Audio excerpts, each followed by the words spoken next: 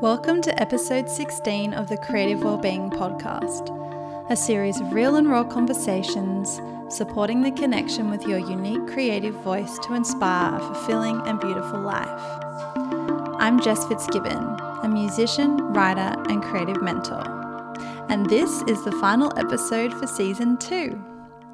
From tea ceremonialists to travel writers, electronic music producers, meditation teachers, and more, this season has been jam-packed full of inspiration to support your creative life.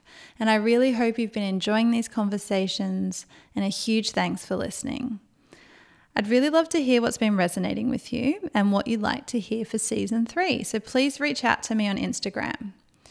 It'd also be super supportive if you could leave a 5-star review and written review on Apple Podcasts or Spotify, which helps me to share this work with the world. So now on to today's episode, where I've reconnected with a long-lost friend. We met when I was studying music and she was studying fashion in our late teens and early 20s. It's been so beautiful to discover the work she's doing in the world today, supporting and inspiring her clients to share their brand and personal stories in an authentic way.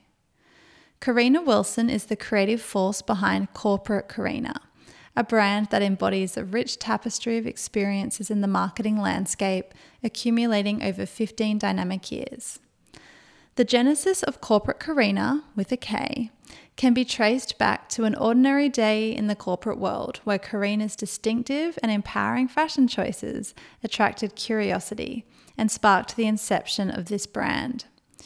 Fueled by the essence of her unique journey and grounded in the unwavering belief in the transformative power of authenticity, Corporate Karina stands as a vibrant tribute to breaking free from the ordinary and embracing one's individuality. If you're someone who's felt overwhelmed and discouraged by social media and promoting your work to your audience, this is the episode for you. Karina takes us through some ways to connect to our authentic story and to share it in a way that feels true to us as creators and that resonates with our audience.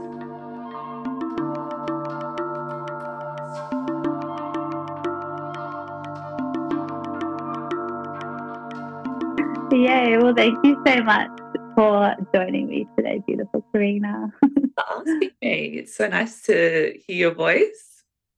Yes, you too. So I know we've reconnected recently, had a beautiful dinner in Melbourne that you organised with some friends, and it was just so divine to have such an intimate setting with new people that night. Remember how it was like no one actually knew each other? I know. I'm so bad at introducing people sometimes, and everyone just sat down and connected straight away. So I kind of just forgot. It felt like everyone had known each other for so long. So, and like seeing you again after so long, it felt like it was only yesterday in a really weird way, which was beautiful. Yeah, it was. And it really inspired me. I'm like, I want to do more dinner parties like that, where you do just kind of see who's available and bring people together. And, I was recently talking to your friend Jo, like reached out to her, and it's just beautiful how we can be creating connections. I think sometimes people in their 30s are like, it gets harder, but it also, with the newer confidence we have in our 30s, it can be, I don't know, easier. How do you feel about like connection at this age?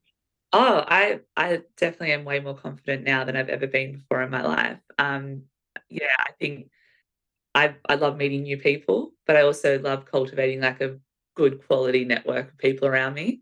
But nothing makes me happier than bringing people together and like seeing friends become friends. And like Melbourne is good for that. I feel like it's such a friendly city. So I'm always very comfortable everywhere I go. Everyone's so open-minded. And I'm traveling at the moment in Amsterdam, and I feel like this is home. It's kind of similar vibes to Melbourne, but through being here for the last 3 weeks, I've, met friends of friends. And I think it just comes down to confidence and feeling comfortable in yourself to connect with different people and being open-minded to it.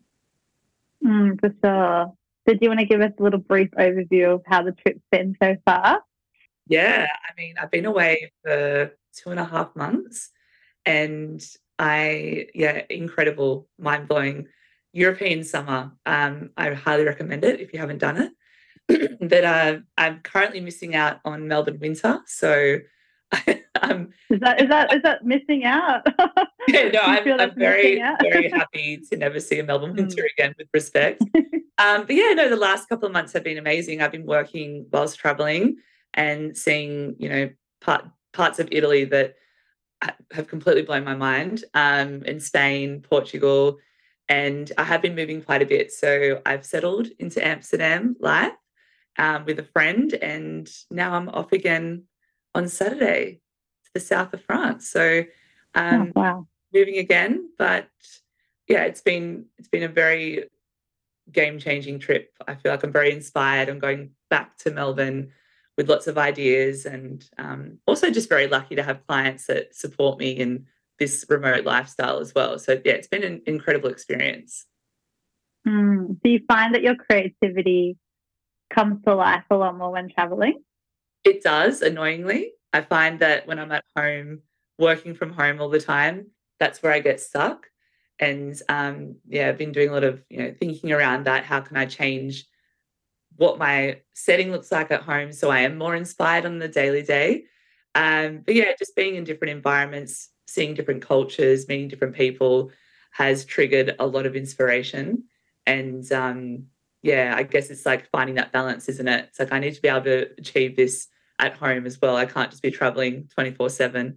How about yourself? Because you're house sitting at the moment. So do you find Yeah. when you're not in your usual environment, you get inspired? Yeah, I love the change up. Yeah, it's something very inspiring about mixing up the environment, and I've noticed my environment really affects me. Yeah. And it's also very nostalgic. Like I was at this house I'm at now a couple of months ago, and it's funny how memories of that time is coming back, and it's interesting. And when I'm traveling, it's different again because you're constantly moving, and there's all this culture shock happening too, where this is more settled, like you're just in someone else's home, almost living like in their life, like out watering the beautiful garden today, and you just think about, oh, they do this every couple of days, and Totally. yeah, it's really cool. Yeah, it's a cool lifestyle. I love it. Mm-hmm. So before we talk about like what you're doing in the world now, let's sort of jump back to like when we first met, I guess. So that was probably, I don't know exactly. I think it was 15 or 16 years ago. Wow. Way to So make me feel long. old. I know. And So long at the ago. time, I was studying music and you were studying fashion. And what do you remember about those days?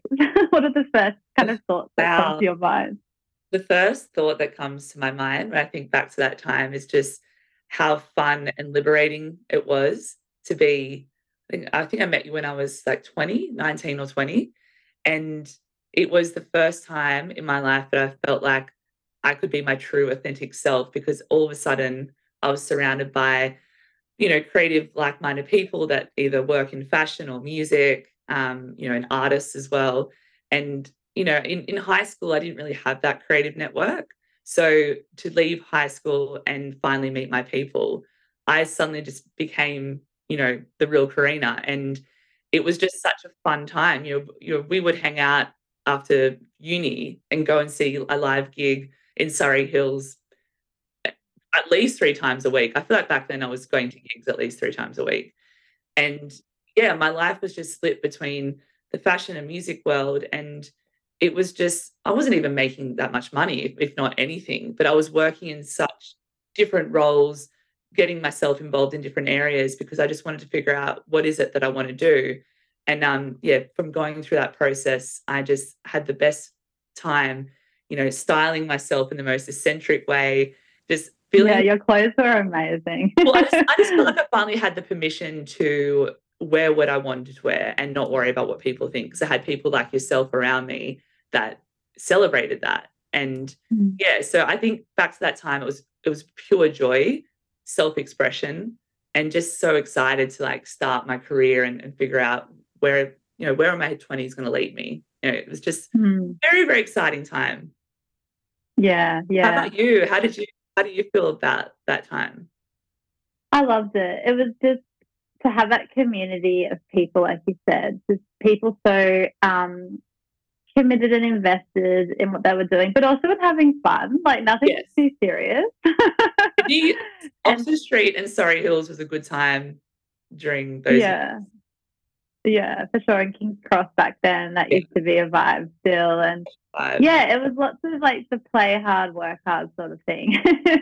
But yeah, it's funny, like the connections from that time. I still have a lot of people in my life. Some of my best friends are from that time still. And also now getting to reconnect with a lot of people like yourself, which is beautiful. Yeah. And seeing people still very much like in their creative, authentic self, even though it might not look like exactly what they wanted to do in their early 20s, it's become, there's been all these different versions of self that we've sort of come through. And we haven't really spoken about this since, we've reconnected, but how did you go through that transition out of study into the workforce, and like what happened with the fashion, and what's your journey been like from then to now? Yeah, it's been very incredible, like thinking back the last, 15 years, how much I have done. At an early age, I knew I'm not a natural academic. I'm very creative. I am analytical, but I'm very motivated when I work on the job. So I knew from an early age that, of course, I want to study. I'm always hungry to learn, but a big part of my version of a degree is by getting out there and just doing it. So I had that approach from very early on. When I was studying fashion, I wasn't amazing at it. I just wanted to have a good time at that age. I was very more immature than I am now. And just very excited by life. And but again, I was a lot better when I was actually on the job. So I did a lot of work, a lot of volunteering in styling, working at Fashion Week. And then on the other side of the spectrum, I started getting involved with AIM, where you studied. And at that time, I was in more admin roles. But then the longer I worked there and got involved, more involved I got, sorry, the more I met more musicians like yourself. And I started to see this strong connection between the music and fashion world. And so for a certain period of my early 20s, I started experimenting with, how to market musicians, but also how to market designers at the same time. And this is before fashion film was a thing. That, friends and I would get together on the weekend and do, just for free, video shoots, photo shoots with musicians, and then, source amazing designs from Sydney designers, and just out of our free time, create this amazing content that was kind of killing two birds with one stone in the creative field by promoting two different worlds at the one time. So that started to make me think about, the power of marketing, and how there's so much more to marketing than just the glossy ads. It's the storytelling, it's the collaboration behind the scenes. And my main thing that I love about marketing more than anything is that narrative building, that, who is the person behind the product? Who is the person behind the service? And how do we, what creative do we need to tell that story in the most authentic way? So I guess I started that journey in my early 20s, and then grew with AIM and got involved in their marketing team. And I actually moved with the company to Melbourne and launched their campus in 2013. Well, I moved in 2013, but we launched in 2014. And then, because I was a part of the Sydney campus for a long time, I actually moved on from Melbourne after a couple of years because I really wanted to push myself in different areas. So at that age, I knew, okay, I definitely want to run my own business. I don't have marketing agency experience, but I think I could either go agency side, or I could go and stick to the client side, but just move through different jobs and different industries to build that well-rounded knowledge and insight around the marketing world. So that's exactly what I did. I worked in so many different fields since then, in fashion, online education, trade, travel. I've put myself into very interesting job roles for that purpose of like challenging myself, building my character, and then building that well-rounded knowledge of marketing. And so that's a very high level recap of where the journey is taking me. But I do remember at a very young age, I think I was 14 or 15, I wanted to start my own business. And so but I wanted to do it in a way that utilized my creativity.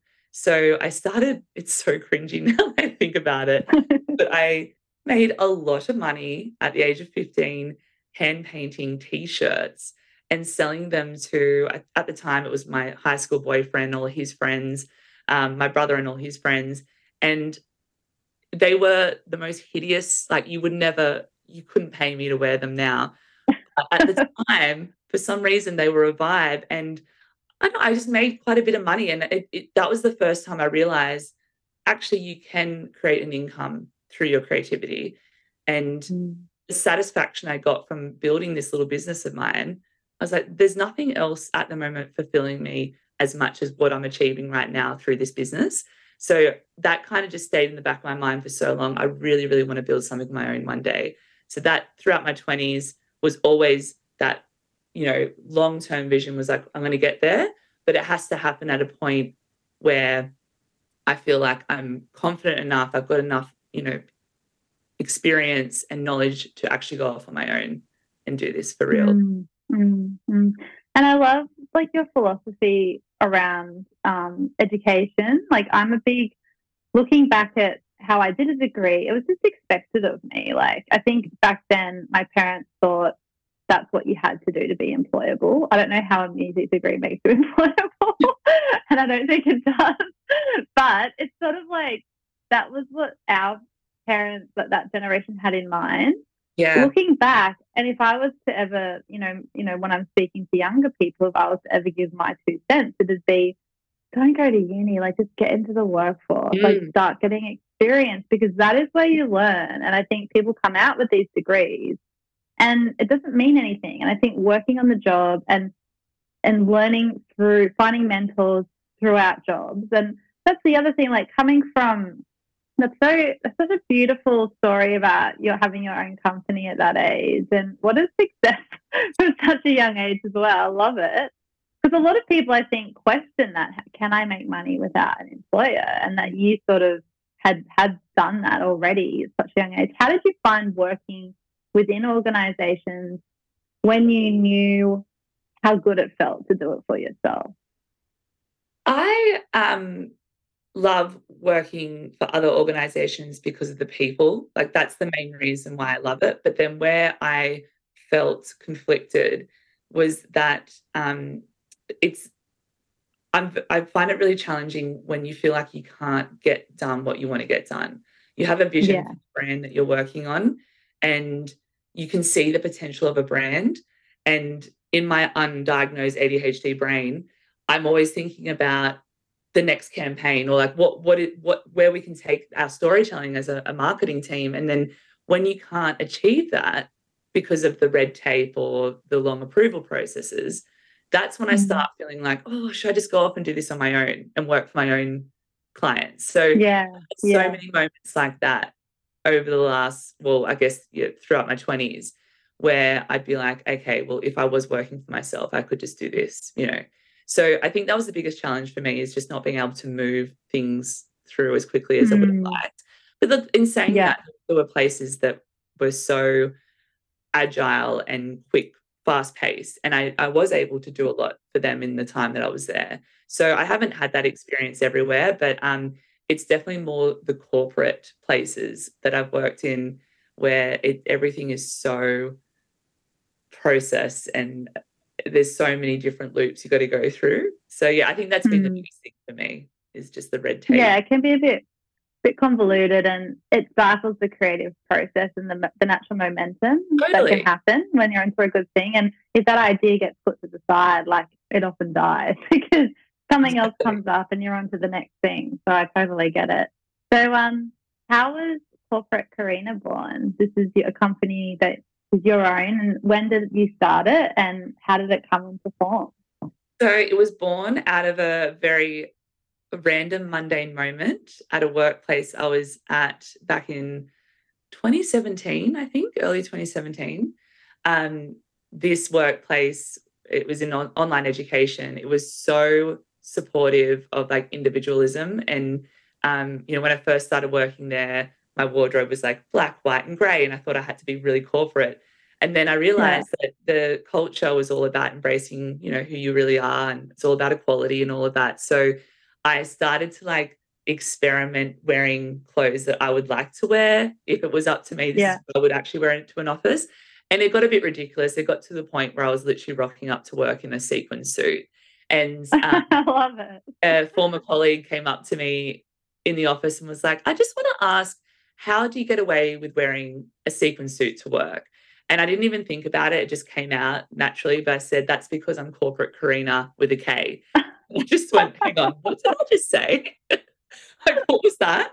And then I thought about it all day. I'm like, actually, I think this is my brand, that when I do start my business, it's corporate Karina, because I've always been an outcast in like very corporate environments, being quite eccentric.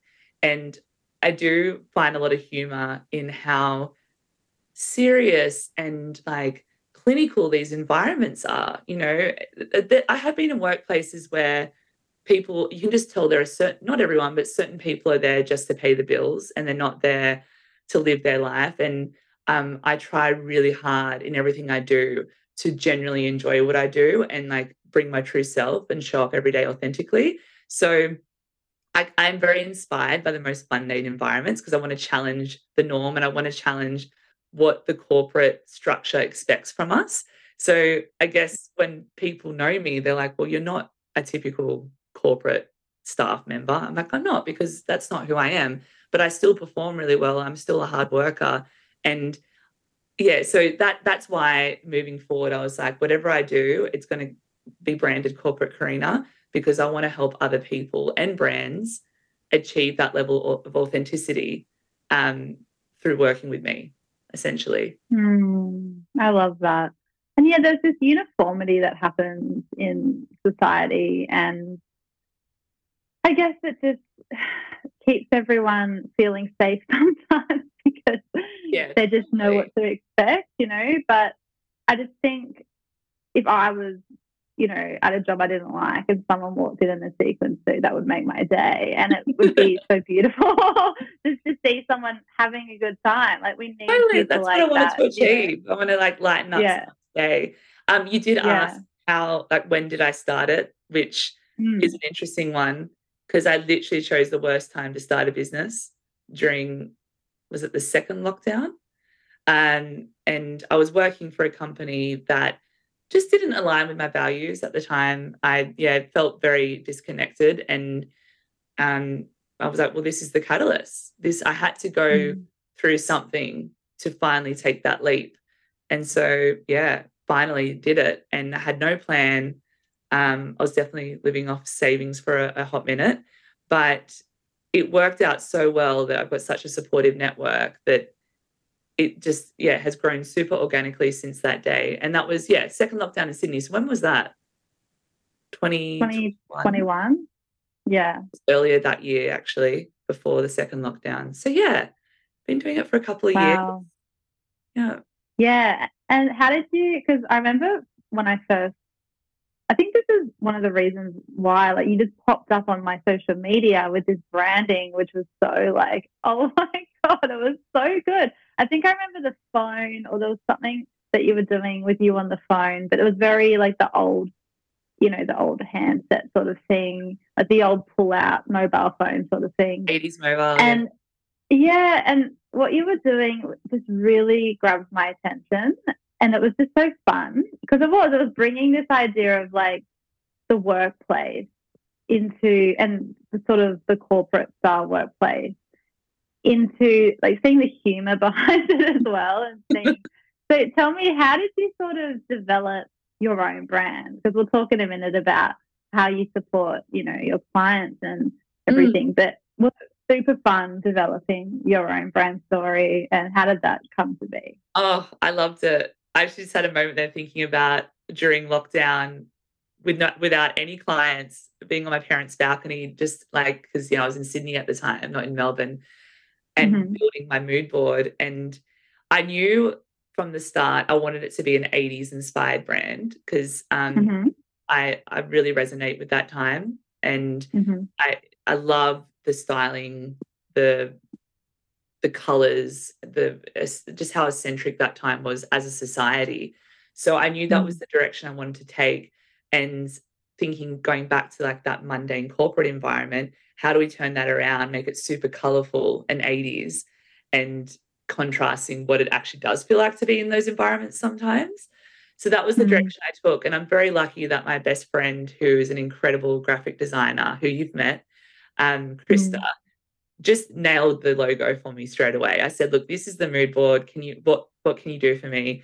And as soon as she shared it with me, I was like, this is it. And that kind of, then everything else just happened organically after that. Did a photo shoot with an incredible photographer in Melbourne, and spray painted an old 80s phone in neon pink, got my big pink jacket on, and it was such a fun shoot. I basically just said, I'm just going to swing my hair around and do anything, and don't worry about directing me. We'll just let this happen organically. And yeah, it all worked out really well. So that was definitely fun putting all that together. And it just felt like for the first time I was building something that was so authentic to me, because like every color palette, everything about it is just very me. So yeah, it feels good. Such a great process.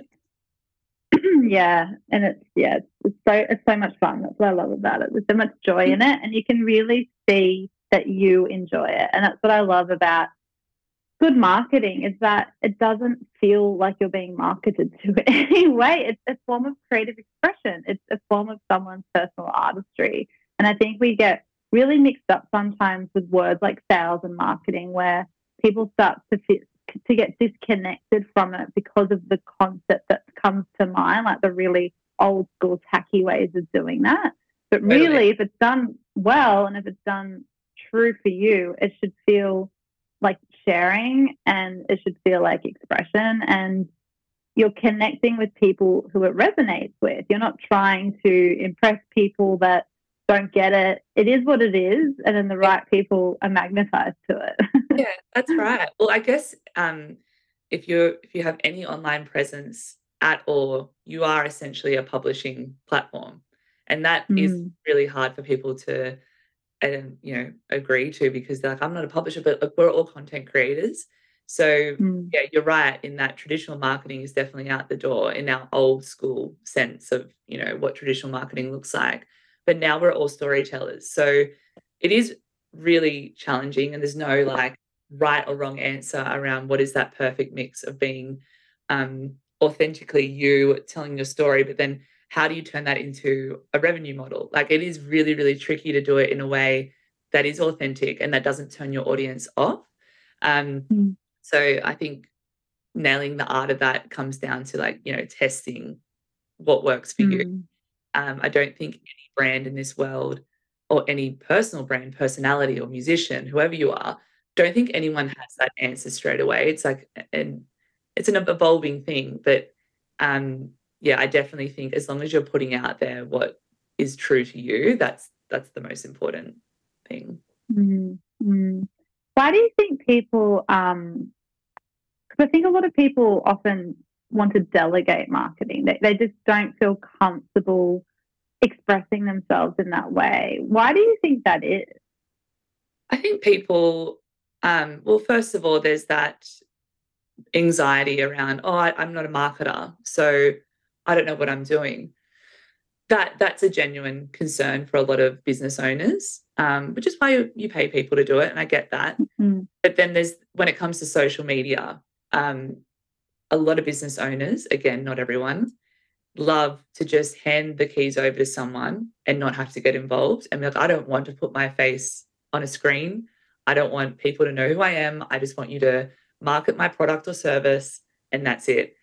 And I think that there's definitely certain people out there that probably don't come off naturally on screen, but I'm a huge advocate for getting, obviously I manage clients, so they hand the keys over to me, but any client that works with me knows that I'm a huge advocate for promoting personal brands and aligning their personal brand with the company they work for, the business they're building, because there's so much power in that.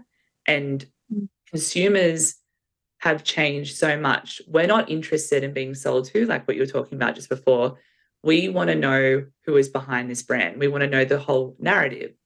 And just seeing the difference in performance across my clients in, because I've definitely gone through phases with certain clients where we're just ticking boxes. We're like, okay, we don't have the right content right now, but we're going to, get some beautiful designs together and we'll start promoting your products or your service. And then eventually we're going to phase into this new strategy where we start bringing you to camera and just seeing the difference and the evolution of a brand when you go from, your typically designed graphic assets to then featuring the person behind the brand. There is so much proof in what I've done with my clients that it is the way to go, because it not only are you building a tighter connection with your audience and building trust, you're also getting a higher return on investment because you're generating more outreach through social media. And obviously we're just focusing on social right now. And that obviously over time will generate more income. So yeah, that's I understand the anxiety for business owners, why they want to just hand it over to everyone. But it's definitely not how I work as a marketing manager. I always challenge my clients to get involved to some extent, obviously being realistic to what they can do with everything else they've got going on. But yeah, definitely the biggest call out for anyone listening that's running a business and thinking about engaging with a marketing service, don't shy away from getting involved and putting yourself in front of the camera, because you will see the gains.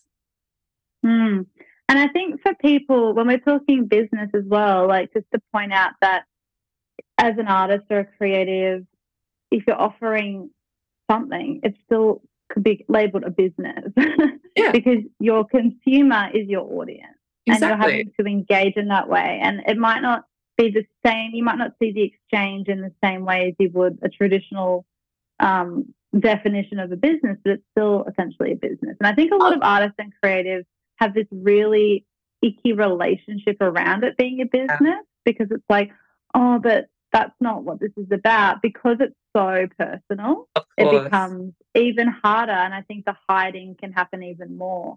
But it's the same thing. And we also need to think of business owners as artists. It goes both ways. Like as a business owner, you are passionate, so passionate about what you have to offer the world. You still are offering something, and you are an artist in what you offer. So it kind of goes hand in hand. Oh no, and exactly. It doesn't matter who we're talking about. If you have a brand of some sort, it's the same rule applies across the board. That authentic personal branding, it's working for all industries, all businesses. But yeah, it's interesting. I think because my mindset is quite salesy. Like even though I am a creative and like, look, I'm an artist, I paint, and I get that trigger of like, oh, this isn't a business, this is like my art. But the way that I think, because I do this every day, is I'm always thinking about opportunities. So, I've worked with musicians before.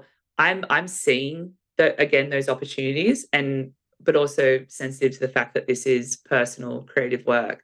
But essentially, that's what you're trying to build, right? Over time, you want to get your music out there, build that community around your music, and to do that, you've got to get yourself out there and build that connection with your audience, because you're not just selling music, you're selling a whole narrative, a whole culture around who you are, which is something I love about musicians in social media, is getting to know what inspires them outside of their music. And I've got a few artists that I follow that I'm like, I feel like I follow them more just as much for their styling or seeing where they live, as well as listening to their music. So yeah. I love that. And I think as well, like the way I've sort of reframed social media for me is to see it as like an online gallery or something. So it's like if you were to walk into if I had a space or a studio that was a representation of my artistry, I'd want my Instagram page to evoke that sense of environment. And when I sort of connected to it in that way, it became a lot more meaningful, and it was a place for me to express. And I think, yeah, like let's talk about social media for a second, because I think I've been having a lot of conversations with different people lately, whether they're small business owners, artists, creatives, and there's this sense of, I don't know what to do. Yeah. But they're still doing something like that. And that's the thing. Often it's like, well, you're still posting, you do have an idea, but there's this kind of, what's the word I'm looking for? Like a disempowerment almost, of not being quite sure how to handle this beast of a thing that, and again, we feel separate from it. Like, oh, I don't really understand the algorithm, or there's all this idea of like, I don't really get how to do things right, or that there is a right way, and what times do I need to post. And we sort of can then either go too hard on that and try to be ticking all these boxes, or giving up and just doing whatever, like posting very randomly, probably at a time, or a post that might not be that helpful. So talk us through a little bit. I know it's a huge topic, but where would you like to start on, I guess, the topic of social media when you're working with your clients?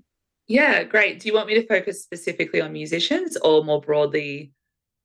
I think to talk more broadly, because the people listening will be creatives and business owners. All a mixed bag. I love it.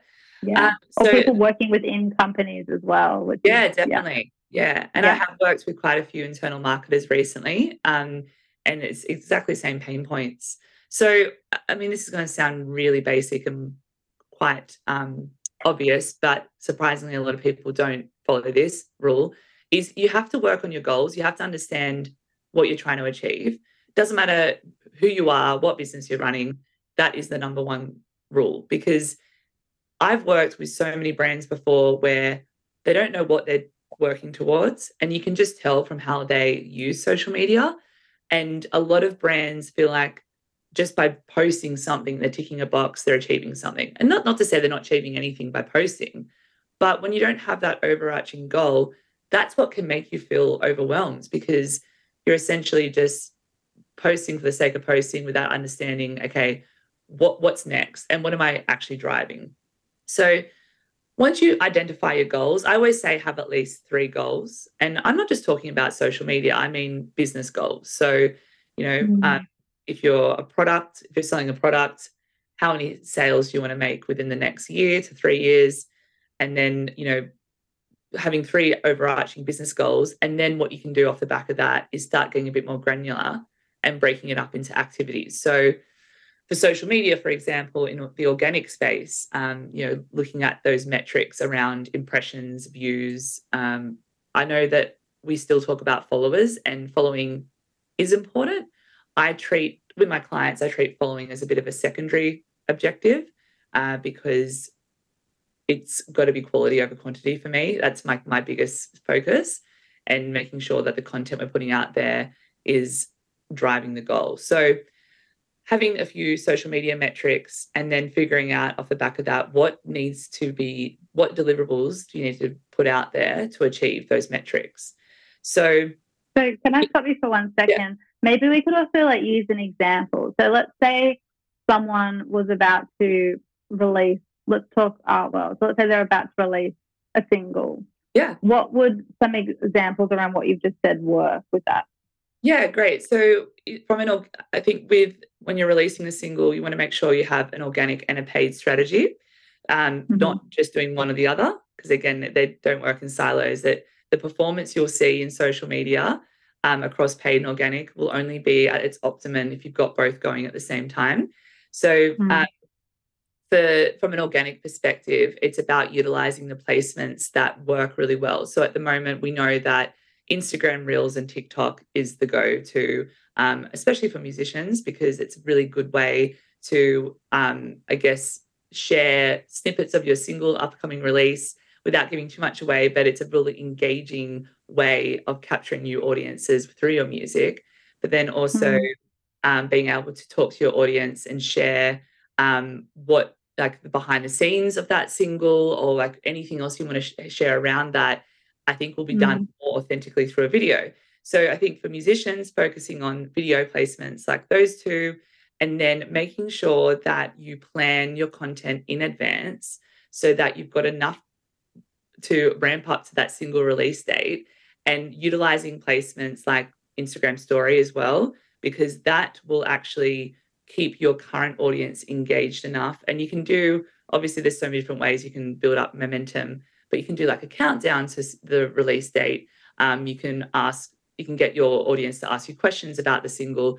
There's that next level engagement that I think we can't forget, because just putting out content is not going to build that connection. So making sure you've got the content planned out for your Reels or your TikToks, but then also having a plan around how you're going to engage with your community on a deeper level through Instagram story.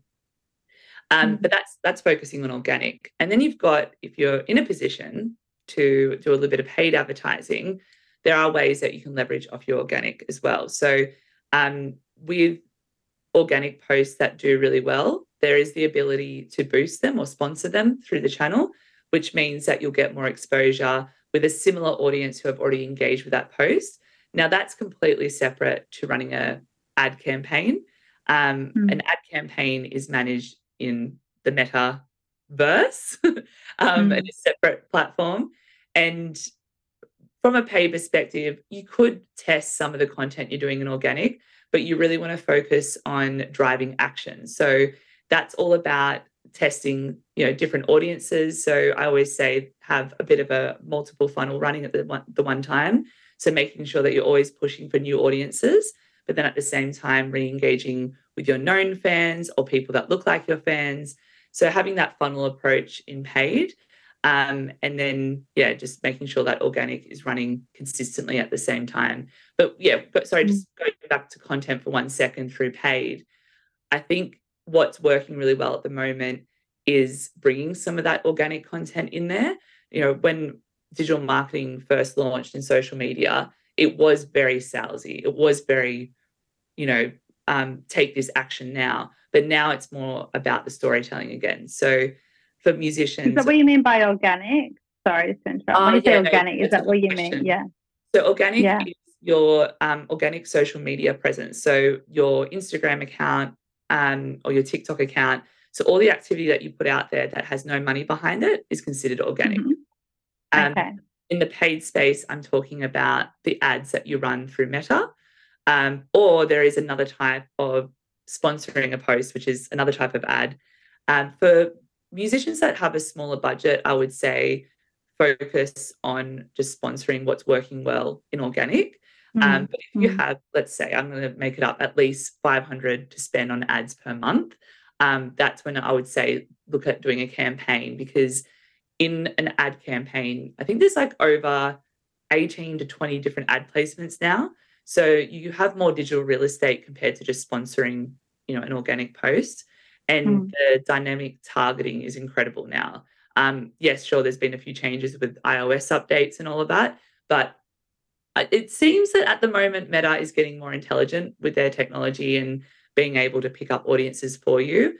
They've just launched some updates recently promising advertisers that it is going to drive higher return on ad spend.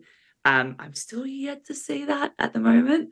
I think that's the big question. It's like, I think for a lot of people, there's this sense of what am I actually getting from this? And with all this work that goes in, and I think that's what you were touching on earlier, like the strategy and the why is so important, isn't it? Because it's like, there's all of the techniques that you're explaining so beautifully. And I think this is also what people are so desperate for, is like, what do I do to build an audience? But you also need to understand, like, what are some of the results that you see when people are putting these, techniques into place that come back around, and how are your clients connecting to that?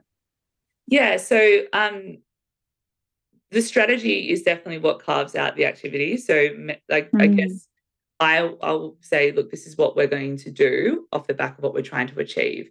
And through, weekly or monthly reporting, that's where we can, regroup and go, okay, is what we're doing working? My model, I call it my agile model that I learned from a workplace I used to be at, is I always sum it up with what's working well, what could be improved for next time, and then any other recommendations. So really simple method. to go, all right, let's quickly have a look at the data. We know that this video has performed the best this week. Let's put more ad spend behind that one. Let's dial back on this type of organic posting on Instagram because no one's engaging with that. So the way that I check in with my clients and, build that trust and ensure that we're on the right path is through the reporting, but also having that, I try and keep my whips to 15 minutes. Doesn't happen all the time, but it is really important that you have that ongoing connect with them so that they know that, we're on the right path and doing what we're supposed to be doing in this space. But there's never an end to this, like you could nail it one week through certain content types, but then it could completely drop the next week. So I feel like that's happening more and more in this space now, that because it is so competitive, you really need to be on top of it every week. When you're running ads, especially with organic, you should be looking at it every day. And with the reporting rhythm, I would say at minimum do a monthly report. If you're in a position to do weekly reporting, that is also beneficial, especially if you're working with Yeah.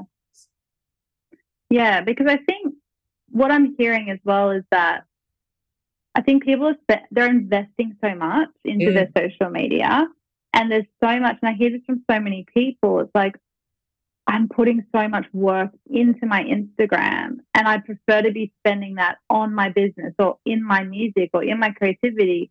And that's why it's so important that what they're investing in is there is a return. It's working rather than it being just throwing spaghetti at a wall and hoping something sticks because of that investment. And I think what you're touching on is so important, that we start to come to terms with the fact that this is a process and this is another hat that needs to be worn. And whether that's something that you personally love to do, like I know some people love working in this space and love working on the data, or whether it's, hiring and collaborating with people. I think it's so important what you're touching on, because it needs, for that investment, there needs to be the return that we feel that I'm actually getting something out of this. Because I think that's what I often get the sense of, that people are giving and giving and giving to something on social media and they don't feel like they're getting the return. And that return could look like, I'm not just talking sales, I'm talking like connection with audiences, or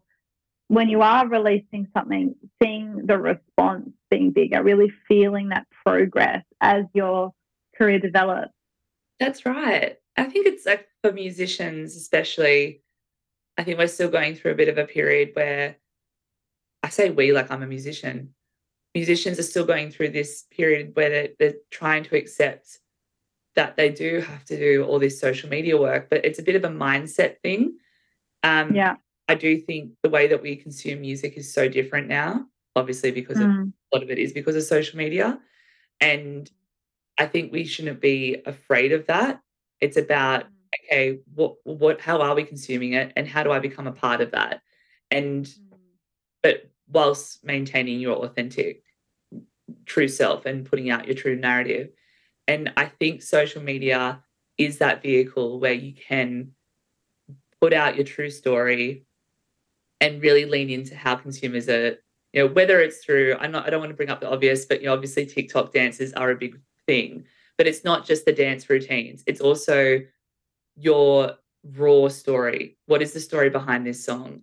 And finding a way to represent that either through TikTok or Instagram or both, and testing that. Because once something goes really well, sometimes you can stick to that theme over and over again for a long period of time. Not to go against what I was just saying about, checking in on what works and what doesn't work, but some accounts get away with literally doing the same thing over and over. And it's just testing that and figuring out what is that niche for you. For my account, I went viral on a video a couple of months back, and it's up to over 7.7 million views on Instagram. Wow. And look, it isn't featuring me, so I'm not, as exciting as it was at the time. I was like, this account actually does go against a lot what I'm saying, because it's all curating 80s content. I love looking through old 80s advertisements and music videos and all of that. And I just started sharing it just to test what would happen. So since that has worked really well, I've kept the same format ever since that, 2 months ago. Like I grew from 150 to 20,000 followers in a couple of months. And so I know that's working for me right now, but I am at that phase where I'm like, okay, what's the next thing? And how can I start embedding my brand, my personal brand more into this? So I'm not just hiding behind the lens of an 80s ad anymore. But yeah, and can I ask a question? Sorry. Yeah, no, I was just going to ask a question about that. So when something goes viral like that, how does that change your business? Like, did you see, because there's, something, it's really popular because people enjoy it, but then is it translating into people reaching out to work with you? Like, do you see that, or is it more, people are now watching your content more? Like, how does it actually translate when something goes viral? Really good question. And it's really interesting to see that I have had a few marketing inquiries, but the inquiries I'm getting at the moment are definitely more about content collaborations. And I haven't engaged in anything yet because I'm still figuring out what that looks like for me. So this unexpected turn of my account has now influenced a new direction for the business. I will still maintain my marketing focus. That's a huge part of, who I am and what I do. But I'm going to start diversifying what I offer and, expand what it means to be authentic underneath the umbrella of corporate Karina. And I'm working on that plan at the moment. And I'm hoping I can help others, celebrate who they really are. And where that 80s energy comes in is because that time, again, as I said before, was all about expressing yourself unapologetically and showing up. I'm not saying everyone back then was like that, but on a higher level, when you look back to that time, people were just wearing whatever they wanted to wear. They were listening to the best music, some questionable music, but like it was just such a fun, expressive time. So I'm seeing through my account that people are reminiscing on that time and they're really enjoying it. And I almost feel like there's a sense of my audience missing that time or wanting to reconnect back to that time and maybe express themselves like that again. And there's also the notion of like, obviously I'm sharing content before social media came in, before the screens came in, so it's a bit nostalgic. But it has definitely, just the response I'm getting has inspired me to take this business to a new direction. And I'm also hoping, I'm working on a plan to be able to rally behind a minority group or a charity and making sure that this is a brand that is for everyone. It's not going to alienate. I know there's a lot of privilege behind being in a position to go, what should I be doing with my life? That's not everyone's in that position. So I am also trying to figure out how can I build this brand in a way that's going to help all different groups of people in different positions. So yeah, not quite there yet, but I'm almost getting there. So watch this space. I love that. So beautiful. And I think that's a really good point, and something really interesting just to touch on is how the feedback that happens between the audience and the producer, the publisher, however we want to put it, the business. And, it can really start to change the direction of where we're going because, and so it should in some ways. Like I think a lot of, the narrative around creatives and artists is that, just ignore the audience. And I think to the point where it influences you to water down your work, sure. But in terms of, you're expressing yourself and people are really enjoying this particular thing, like why not really go with the flow of that rather than fight against it? And why not really engage with that community through that avenue? And that's what you're saying too with this content testing. It's like if sharing a particular type of content allows your fans or your audience or your consumers to connect with you in a really heartfelt way and are reaching out to be in conversations, like why wouldn't we want more of that? Definitely. Well, you could consider it a part of your market research as a business as well, Mm, because, we should be doing that all the time. We should be testing and learning from the people that we're, trying to connect with. mm, Brands that don't acknowledge or ignore their community, you can kind of tell because they're kind of off on their own tangent. Our audience is the most important part of building a business where mm, we're sharing something with them that we think they will benefit from or connect to.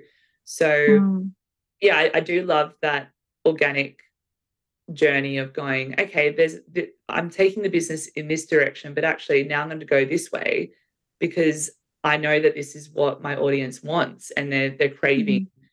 mm, Um, they want to feel like this. So how can I help my business make them feel like this? And I think mm, subconsciously for a long time, I knew I could sense, like just from my social network or connecting with different creatives, that there is a sense of like people just want to get out of the norm and people want to be able to express themselves. And it is happening. There's a lot of subcultures, like in Melbourne, for example, that are, really good at celebrating all genders, all backgrounds. And that's why I love living there because it is so diverse. But I don't mm, think it's happening enough on a larger scale. Like when you go back to the mm, corporate environment, for example, um, it there's still a lot of work that needs to be done to harness a community of people that feel comfortable to be themselves. Um, and then on the flip side, it's on an individual level, it's like making sure, yeah, that you're doing the work that is authentic to you. So mm. it's it's a work in progress, but I'm excited for the next phase, and I'm just going to continually listen to my audience and just keep getting inspired. Who knows what the next phase looks like, really? Yeah, it's beautiful. And that's exciting, isn't it? Because It is. It's we fun. don't want it to be predictable. We want to be Yeah. surprised by life and let the magic in and to just Do you find enjoy the mystery. with your podcast, for example, because obviously it's quite an organic conversation, the way that you Mm. format these sessions. Do you find when it comes to your channels that you are inspired as well? The next, what you're going to focus on next season based on the Yeah, response? definitely. Yeah, no, I feel that it's tricky as well because I'm still building my audience. So Mm, I'm in a phase where I'm sort of producing work and I'm still finding where to place it. So I've got my current audience. And I think the really important thing for me at the moment is to make the most of the people connecting with it and yeah. never to dismiss who is connecting with it. And even though sometimes I'm like thinking of the people who reach out to me the most, I'm like, is this relevant to them? I'm like, well, they might not be my target audience in Yeah. quotation marks. And I've had friends say to me, oh, I don't know if this, what's your target audience? And I'm like, well, it's for everyone. Like it's not Yeah. exclusive. It's not like, and I think a lot of people get held up in the word artist and creative and don't identify as that. Yeah. Where really we're all creative. All for you. But I think, yeah, but I think it is like for me, it's very much an expression of where I'm at. But that where I'm at is always like my environment. I see it that reflected back to me in many ways, and often the people who are around we're going through similar things. So, for example, this conversation that we're having today was very much inspired by having a lot of people just really sensing that they need to be more engaging in the marketing side of what they're doing and that it's no longer just I can create and put it out into the world. And also, we don't often have the budget in the early stages No, to go and definitely employ not. these wonderful agencies like further down the track. But learning how to, yeah, empower ourselves in that. And I think we'll probably have to wrap it up in a sec. But one more question I'd love to ask is if you could give like one piece of advice to people around marketing and how to sort of approach that and what the number one thing they should be doing, could you answer that question? Yeah. I mean, I don't want to repeat myself. Can I say two things? Yes, you can. What are you trying to achieve? Figure that out. What's the long-term goal? And the second one is get in front of the camera. Don't hide away. So we've spoken about both things to an extent, but that is so important because Mm, don't hide behind your music, don't hide behind your product, don't hide behind your service. We are all storytellers. So tell your story authentically and build that connection with your audience, because you will see the gains. Beautiful.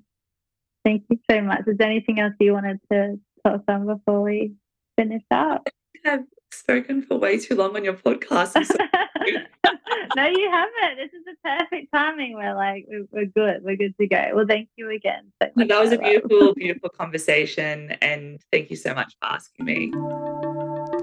Thanks so much for listening, and you can find out more about Corporate Karina and Creative Wellbeing in the show notes.